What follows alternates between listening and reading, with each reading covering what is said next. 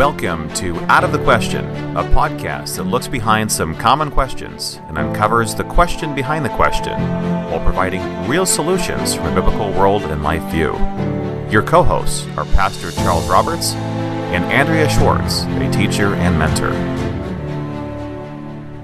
Hello and welcome to another edition of the Out of the Question podcast. I am Andrea Schwartz, and I am joined by my co-host, Reverend Charles Roberts, who's going to give us the question and then the question behind the question. Hello, Andrea. Our question today is one that, in modern times where there's so many things going on, it's one to ponder, and that it's a question that's, aren't we more advanced than our ancestors? Well, I think behind that question is one that has to do with the rival worldviews between the biblical worldview and everything else. And that question is, what is humanism's version of providence? And the Shorter Catechism tells us that God's works of providence are his most holy, wise, and powerful, preserving and governing all his creatures and all their actions. There's a lot to unpack from that, but we could also say, what is humanism's version of progress? So when we think of our ancestors, be it our grandparents or going back even much, much further than that, we have sort of a hubris about them and where we are today, where we think of everyone as being sort of backward and dim-witted, no matter how much they may be slightly advanced from the previous generations. Nobody can hold a candle to where we are today, so we think. We're accustomed to thinking about that because, when we see pictures of ruins from ancient Rome or ancient Greece or something like that, everything's dusty and all falling apart. And I think we have in our minds the idea that that's how it was 5,000 years ago or 2,000 years ago, when in reality, it was a good deal different. So what do you think, Andrea? Are we more advanced than our ancestors? Well, it's funny that you talk about looking at pictures. I remember asking my grandparents if when they grew up, the world was in black and white. Because, the older movies were black and white. And I think it's a real testimony to the self-centeredness of human beings who come into the world with original sin. Whether or not we can articulate it from a very young age, identify, if you will, with being God, determining right and wrong for ourselves. You see it manifesting rather quickly in children. And so it's very easy to say we have arrived. I remember my kids saying, you lived at a time before there were VHS. Well, most kids today won't necessarily know VHS. They know DVDs. You just go online and you get it from Netflix or you get it from Amazon. So as technology changes, which it changes rather rapidly, it's easy to think that anything that came before that is antiquated, not as intellectually progressed. So we have this view of progress, but if you divorce progress from morality and ethics, then you're really not talking about the whole person, you're talking just about one aspect. Yes, and not only that, at the very beginning of creation, God laid out a plan for progress, and he charged our first parents with initiating and carrying forward that progress as his vice-regents on this earth. The whole project of creation, the creating of Adam and Eve, and the mandate that he gave them is a progressive one, and we see, consequent to the fall of humanity, the rival systems of progress that came about through the influence of Satan over the seed of the serpent. And, of course, the great example of that early on in human history was the construction of the Tower of Babel, a remarkable progressive achievement from a humanistic standpoint. But the whole project was to rival God's order, to rival the progress that God's people should have been and could have been making and would have and were making, albeit it was slightly hindered at the time. So it's not a question of whether progress is good or bad or whether progress is being made one way or the other. Let it be said once and firmly that the biblical worldview is a worldview of progress and forward movement. I think sometimes we all too often get hung up on the past and hallowed tradition, and there's nothing wrong with that to some extent, but let's not be mistaken that God's word calls us to be moving ever forward, and that means making progress.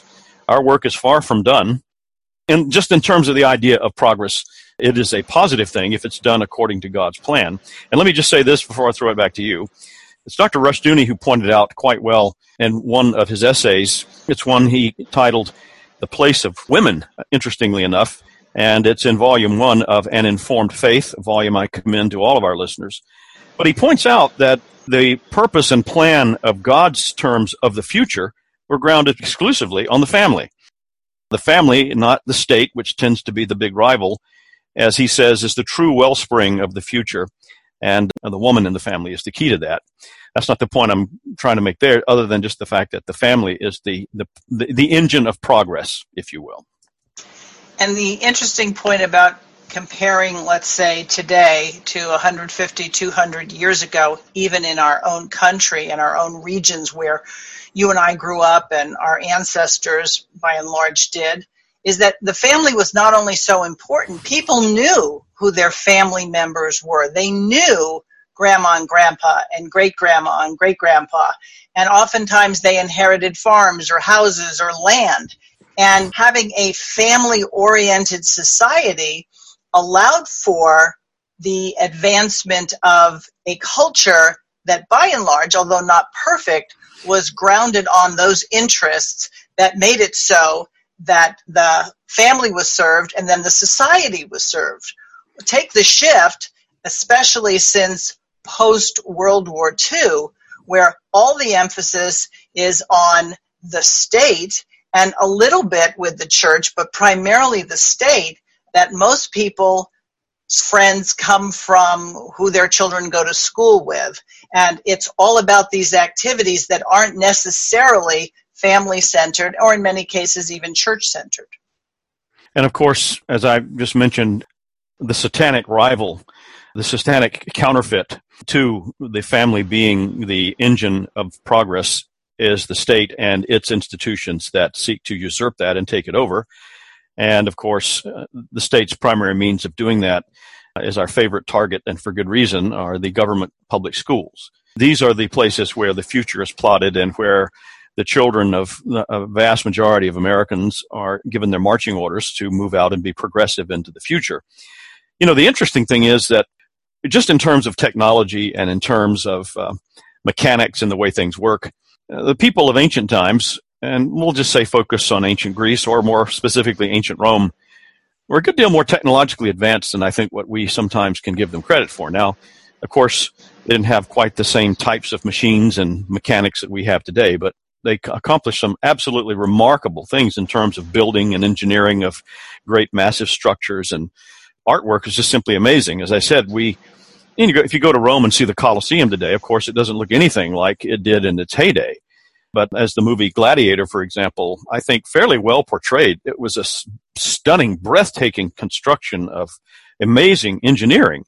So there's a sense in which, yes, we have fancier gadgets and things, but the people of the ancient past were a good deal more advanced than we sometimes give them credit for. However, the thing that you mentioned about the importance of the family, people staying together in community, and you knowing your parents and your grandparents and your great-grandparents. The curious thing is that as our culture continues to become more and more self-consciously adhering to its non-biblical worldview, the worst parts of ancient paganism continue or begin to manifest themselves. One of the things that characterized, for example, ancient Rome and many of its cities was the pervasiveness of sexual immorality and pornography. The ancient city of Pompeii that many people are familiar with because of the volcano that destroyed the city, there's a very interesting and little-known part of that city that I think I've never been there. I've seen, documentaries. You aren't given the tour, or it's not part of the tour, but it was one of the main cities in the Roman Empire for the sex trade. So I'm bringing this up because this we see happening in our own culture today. Yes, we're more technologically advanced and more progressive in one sense than they were, but we're also beginning to come full circle and manifest the worst aspects of their paganism in our culture. And this goes back to the idea of presuppositional thinking and a starting point. I've used this example many times past couple of weeks in my teaching. We're all familiar with navigation systems, whether in your phone or in your car. Well, in order to have that work properly, you have to give a starting point and you have to give a destination. Well, if your presupposition doesn't start with God, it's going to start with something else, or it's going to be a very fluid starting point. And then, of course, if the destination isn't established, and I'm not just talking about, the next year, in other words, where we're headed, why we're here, if it's a meaninglessness and if it's just something that's up for grabs and we've divorced ourselves from the past, then what it says is that what happens today and what is today is the most important thing.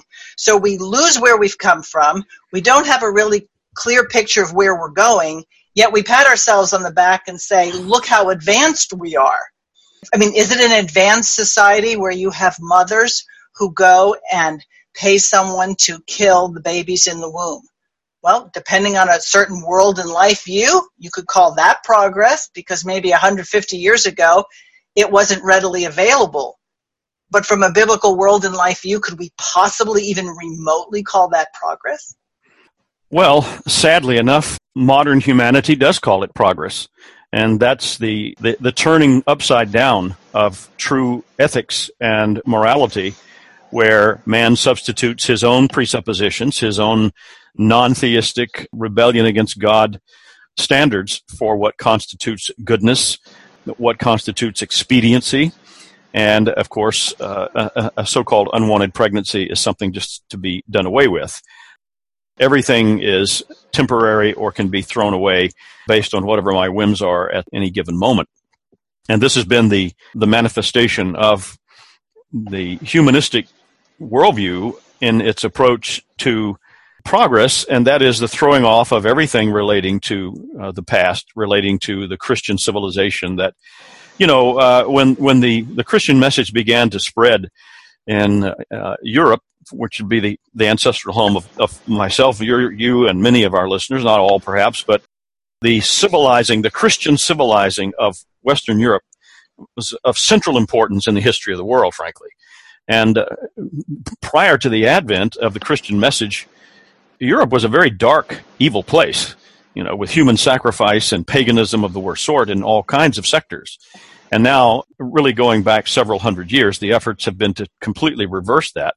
The satanic worldview, the satanic idea about what constitutes justice and righteousness, is just the polar opposite of what biblical ethics are.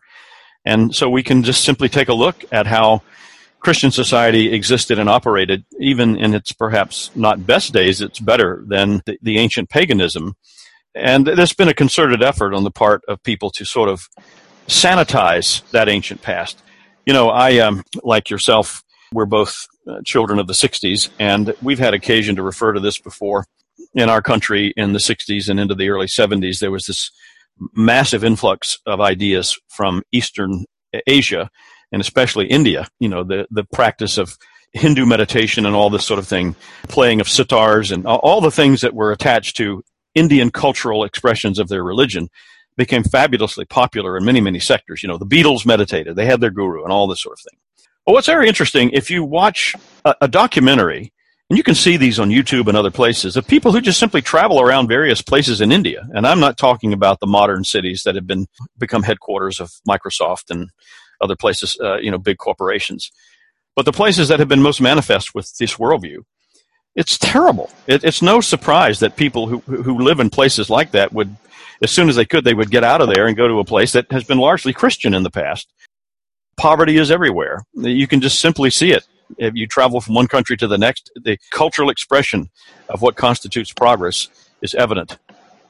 And so this is where, for those who have eyes to see and ears to hear, who really do want to further the kingdom of God, they've got to go back and re-examine all the things they, quote unquote, know to be true.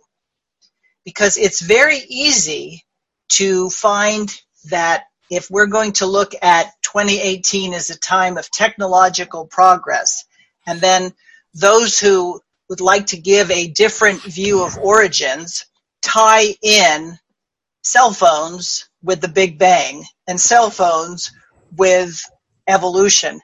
And quite frankly, they have nothing to do with each other. But they ride on the back of, you see, science is more advanced than the Bible, and it's okay that you read your Bible, but, it's not a science textbook. And as soon as somebody buys into that, of course, they're saying that the science textbook is at least on a par with the Bible, But what they're really intimating, it's senior to the Bible, because you see the science textbook is right and the Bible is at best allegorical, but you can't trust it. And so as people find themselves in a situation where they're trying to be faithful to Scripture, if they don't re-examine some of the things that they've taken for granted without looking at, wait a minute, does this really have to do with that? Can I honestly say that we have microwave ovens because of the Big Bang or because of Darwin's evolution? Or did somebody observe how God did things and imitate it? Now, you might not be a fan of microwave ovens, but the point is it doesn't ride on the coattails of this contrary world and life. You mentioned just now technological progress, and I couldn't help but think of an essay that has part of that as its title. I read many, many years ago, before I was a Christian. When I was a philosophy major in college, one of my main areas of study was existentialism. And of course, Albert Camus and Jean-Paul Sartre were among the main purveyors of that idea. But not known to many people is the fact that there were several existentialists who came out of Roman Catholic backgrounds. And of course, we wouldn't recognize it as any way a biblical form of Christianity. But the French existential philosopher Gabriel Marcel, in his own mind at least, was a Roman Catholic and also an existential philosopher. And in his book, Man Against Mass Society, which was published in 1952, by the way, he has a chapter called, guess what? Technical Progress and Sin. When I first saw that title of that essay, I was really struck by it, because you typically don't put those two things together if you're somebody majoring in philosophy in a secular university. The word sin just stood out like a neon sign. So I was very curious to see what he had to say about that. You can tell, I mean, he's struggling with it from the standpoint of not having biblical presuppositions or foundation. However, the point that he makes in a very broad way is that it bears asking, when human ability and technological progress have reached the point where we can create weapons, what we today would call weapons of mass destruction. I mean, this was toward the end of World War II, the early stages of the Korean War, the massive buildup of nuclear weapons after the dropping of the bombs on Hiroshima and Nagasaki. So humanity faced the real possibility of extinction because of these weapons that were developed by, guess what, man's technological progress. And he was one of the few that called to question and said, for all of our technical progress and our ability to do these things, there's one factor we still need to consider, and that is sin. And it's unfortunate that even his voice is not even heeded in modern times. And when you take a look at the accepted, you might say, reformed definition of sin, any want of conformity or transgression against the law of God, there's our starting point. If we don't put that into the "you are here" part of the navigation, we won't get to where we want to go, or we won't recognize what we would call positive direction. And I think that's why the emphasis that we certainly bring up in these podcasts, and Chalcedon Foundation has certainly promoted for the 50-plus years it's been in existence, it isn't so much that everybody conforms to an individual person, that our conformity has to be in terms of God's word, God's law, so that we have a really good compass to say, are we going in the right direction or not? And it's so easy to think the latest thing is the thing of benefit. I was thinking when you were talking, just let's take the area of childbearing, something that's gone on since Adam and Eve. And yet we got to a point, certainly in the latter part of the 20th century, that said the right way for women to have children was in a hospital and having the surgeons there, because you see, we're going to treat women giving birth as if somehow or other they're sick, or they get so afraid that something could go wrong, that in a lot of ways, the more educated, and I'll put that in quotes, Western women have become, the harder it is for them to give birth. There's actually studies that show that the more quote-unquote education level that a woman has, the more likely she is to need a cesarean section when she gives birth than someone who hasn't had all this academic training. So is that progress, or is that actually a huge step back? Well, and of course, the medical profession is one of many sectors of our society that are under the larger umbrella and all-seeing eye of government. So we have this sort of assembly line, cookie-cutter type of mentality on those kind of issues, and you're talking about the issue of giving birth, and that's an example. Women and their families who would be open to, and some who do give birth at home, have a midwife or whatever, they're looked at as retrograde and bizarre. Aren't you afraid something's going to happen, and that kind of thing. But I want to circle back to something I said at the very beginning, because you were the one that suggested, and I think quite well, that humanism has a type of providence.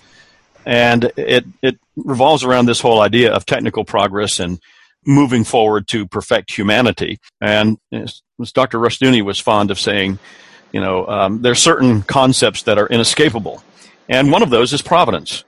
And I want to state again the Shorter Catechism question about what is providence. And I'm just going to give the answer to only part of it. Powerful, preserving, and governing all the creatures and all their actions. Well, if you asked the average person on the street, they might say, oh, well, that's Google. That's the National Security Agency. Because that's where we have come in our culture, to where the state aspires to govern all its citizens and all their actions. One of the things that happens, you mentioned again, giving birth in hospitals as opposed to other places. There's the collection of DNA. There's the supervision of prescribing of medications. And so this is just another small part, a small arm of the larger tentacles that reach out into every sector of society, whereas it used to be people recognized that it was God who controlled all things, and things happened one way or another because of God's providence. Now it's the state and its agencies that are involved with providence and how it determines what is progressive and what isn't. You bring up the medical profession and the fact that what governs a lot of people is something could go wrong. Well, I recently had the opportunity to spend some time with 3 women, none of whom were Christian, although I suspect some of them had somewhat of a Christian upbringing or at least exposure.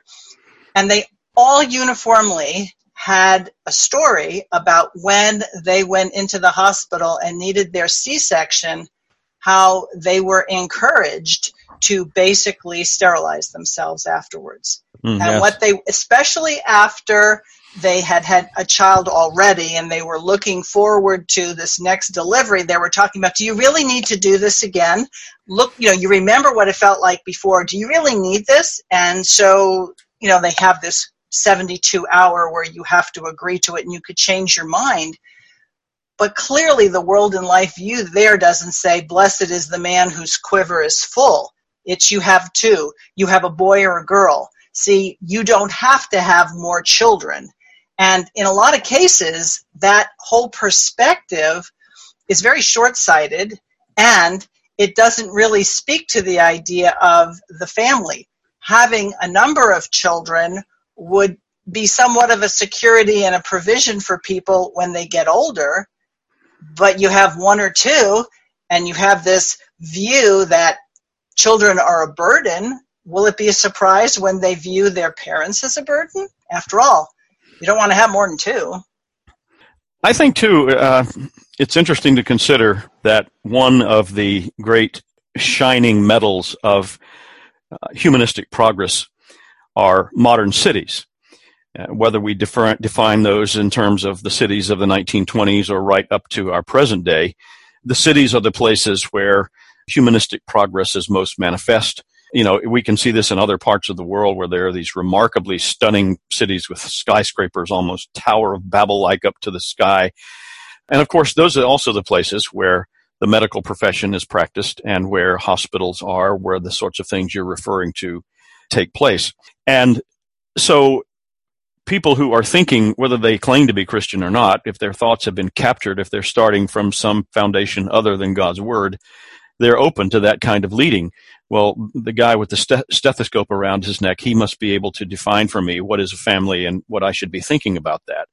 The teacher with the clipboard and the pencil behind his or her ear, that's the one who will tell me what is true and false.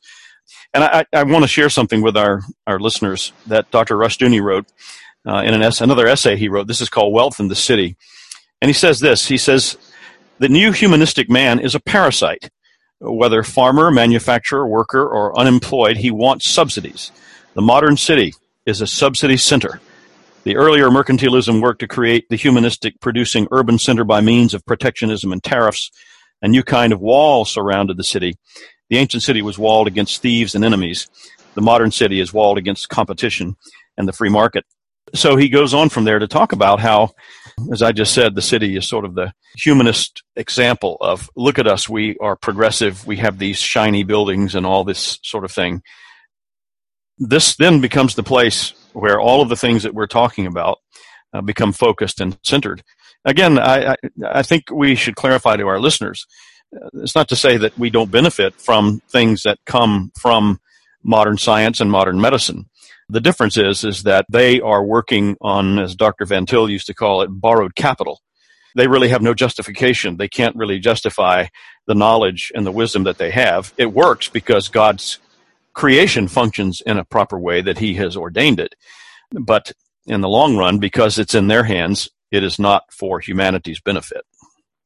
And you brought up the whole idea of medicine and trusting the doctor. I know nurses who tell me that there are elderly people who are ill, and it's not a surprise that they don't have long to live, but their family is very eager to get them to the hospital at the point of crisis because they don't want them to die at home. They want somebody else to deal with that. And in many cases, the nurses I've talked to think it's actually cruel because the person is disoriented, the person is uncomfortable in these strange surroundings. And in some cases, you'll have family members saying, how long until my mother dies? How long until my father dies? So we've lost a sense of responsibility. And so long as the hospitals will take people and we have these centers, as you said, where we can dump people instead of caring for them and really being with them in their last hours on earth. And of course, that will speak to the absence of a biblical view of life and life after death. I think it's interesting, too, that when we talk about being more progressive and advanced than our ancestors, I think earlier you mentioned things like cell phones, and we can certainly refer to those. We walk around with these gadgets in our hands that have the deposited wisdom of half the world at our fingertips. They have apps that you can access medical information. You can check your blood pressure and your heartbeat and all this kind of thing with these phones. But it's interesting, too, that for all of the advancement and apparent futuristic-oriented nature of these devices, and I enjoy using them as much as the next person, but the reality is there's some mounting evidence, some of it suppressed, I suppose, that seems to indicate that our excessive or even moderately heavy use of these devices is not in the best interest of our health. Right. You have electromagnetic radiation right near your head, and a lot of people are spending a lot of time, much more so than in the past. And with all the apps there are, I don't think there's any accurate app or ever will be that will evaluate somebody's spiritual condition. You know, I keep thinking about this, the idea of a progressive, futuristic attitude that we have today, and that we're sort of on the precipice of breaking out into this amazing new world that technology can give us. You see it in TV commercials, and of course a lot of the movies that we see today are built on these kind of things, whether it's a Star Wars or something like that. And it occurred to me, and to key off another motion picture, if I may, and the movie The Matrix, which came out in 1999, which I think is a very significant movie in many ways. You know, the whole thing there was that people lived and operated in a world that looked very modern and very futuristic, but because of and I'll just put it simply, the wool pulled over their eyes, they were not really aware of the fact that they were living in a desolate wasteland. The real world was not anything like what they thought they were seeing. And it occurred to me that I would not be surprised if this fantastically futuristic, Jetsons, flying car type of future that many people seem to want for themselves, it will come about, but it will come about through virtual reality. People will walk around with these things over their faces just like we have our phones glued to our ears nowadays, and they will live in this futuristic world, but they probably won't be going anywhere but sitting in their chair and spend half their lives, however long people live in that kind of circumstance, quote unquote, living in this futuristic world that in reality doesn't really exist. That's how they will create this as sort of a phony cartoon for themselves. Right. One of the criticisms that you hear for people who homeschool, or even people who will say the Bible is the way in which we should order our life, they'll say, well, you've got to get into the real world. Well, if the real world, per their definition, turns into the virtual world, it means that it will be a world that can be arranged by someone who has the technology to Photoshop something or construct something to make people see things the way they want to see it. I maintain that the real world is the world of Jesus Christ as King of Kings and Lord of Lords.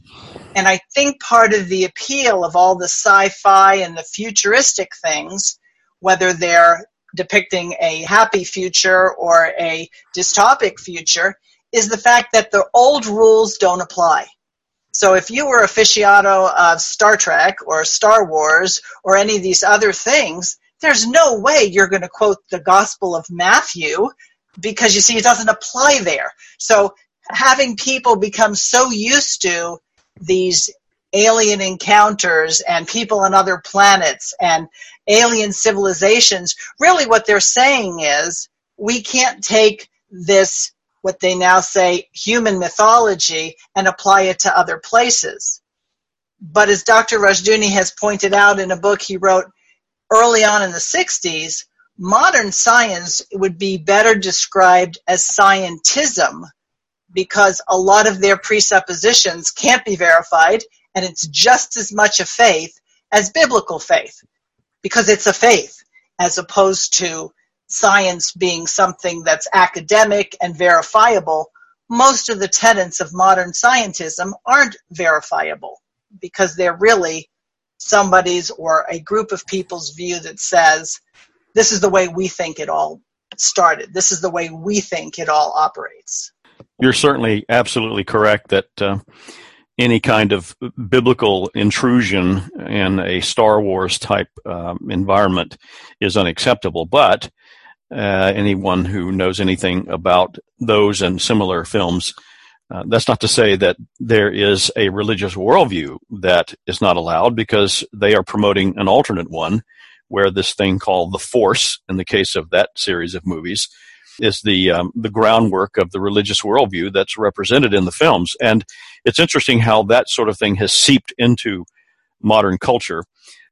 It also goes back to something we discussed in a much earlier podcast about the late 19th and early 20th century interest in mind science and how your mind can create reality. And it seemed to be supposedly very scientific, based on so-called scientific principles. And so now we have, quote unquote, progressed to the point where people are so sophisticated they wouldn't dare say, well, in polite conversation, you're at the local neighborhood party or block party or whatever, or you're at the office party. You don't ever hear anyone say, well, I asked the Lord for that and he gave it to me, or he hasn't, I prayed to God and asked this. No. What they say is, well, the universe may bring that into my life, or I hope the universe will manifest that for me. Exactly.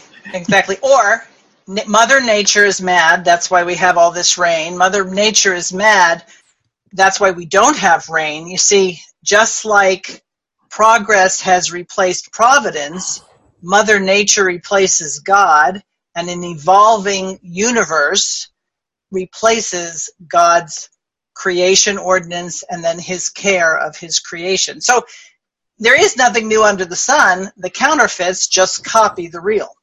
And another way that we can compare our modern progressive society to our ancestors is in things like warfare, human conflict. The 20th century saw more millions of people killed and dying at the hands of governments and states than the Roman Empire ever aspired to. And you could say, okay, well, they didn't have the advanced weapons. But there are always different ways to qualify that. There weren't as many people alive. I mean, it doesn't matter how you want to parse it. At the end of the day, our modern world is modern, yes, but it is far more barbaric in many significant ways. So here we are in the early stages of the 21st century. when people of 100 years ago thought we might be living on the moon and glass domed, hydroponic gardens and this sort of thing, when we're still bombing and killing thousands and thousands of innocent people in different places around the world. We have cutthroat, fanatical movements of religion. So the one factor, as Marcel talked about in his book, and as biblical religion has proclaimed from the very beginning, the biggest problem we have is not a failure to be progressive. Our problem is the sin that infects everything that humanistic man sets his arm to. And that's why the book of Genesis has to be challenged almost at every point, because that's where we not only see how sin enters the world, we see the consequences of it. The first major consequence being the fact that there was a worldwide flood. So you have to turn that into a myth. You have to turn that into a ridiculous story. So from a secular point of view, it's a ridiculous story.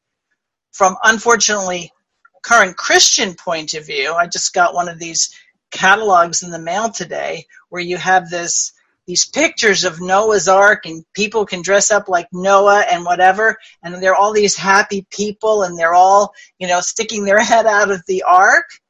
The ark was a symbol of God protecting a few as he was judging many. And so we've lost the sense of reality. That's why starting and spending some time in the book of Genesis and then comparing what God's word says and the discussion there with what we have in 2018, we have to ask ourselves the question, is this the progression of faithfulness where we're at today, or something quite opposite? Maybe we can bring this back to this point and as a place to sum up. Are we more advanced than our ancestors?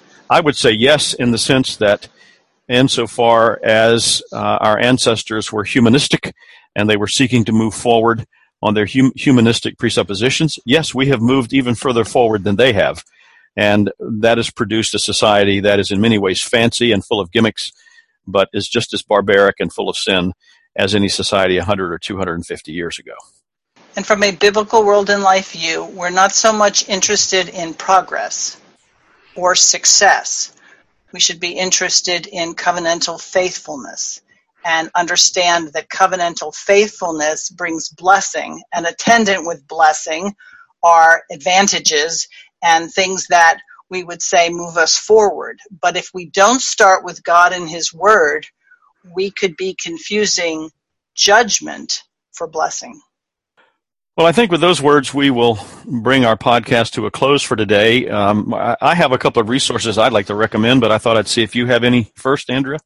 Well, I highly recommend, it's not an easy read, but The Mythology of Science by R.J. Rushdoony, because he goes into these ideas of how what we call science has hijacked ideas and biblical providence and turned it into something quite different. And looking at modern science as based on mythology is a different perspective than most people got, no doubt, when they were going to school. And as I mentioned earlier, I would recommend the entire 3-volume set of An Informed Faith, the position papers of R.J. Rushdoony. Volume 1 in particular of that 3-volume set has some very, very interesting essays that I mentioned earlier. This set would be well worth your owning and possessing, and you can usually get it at a pretty good discount from the Chalcedon Foundation at chalcedon.edu. Listeners, if you have any feedback on what we talked about today or previous podcasts or something that you would like us to tackle and discuss, send us an email at outofthequestionpodcast@gmail.com, and we'll certainly entertain your ideas and suggestions. Thank you, Andrea. We'll talk to you next time. Thanks for listening to Out of the Question. For more information on this and other topics, visit www.kingdomdrivenfamily.com.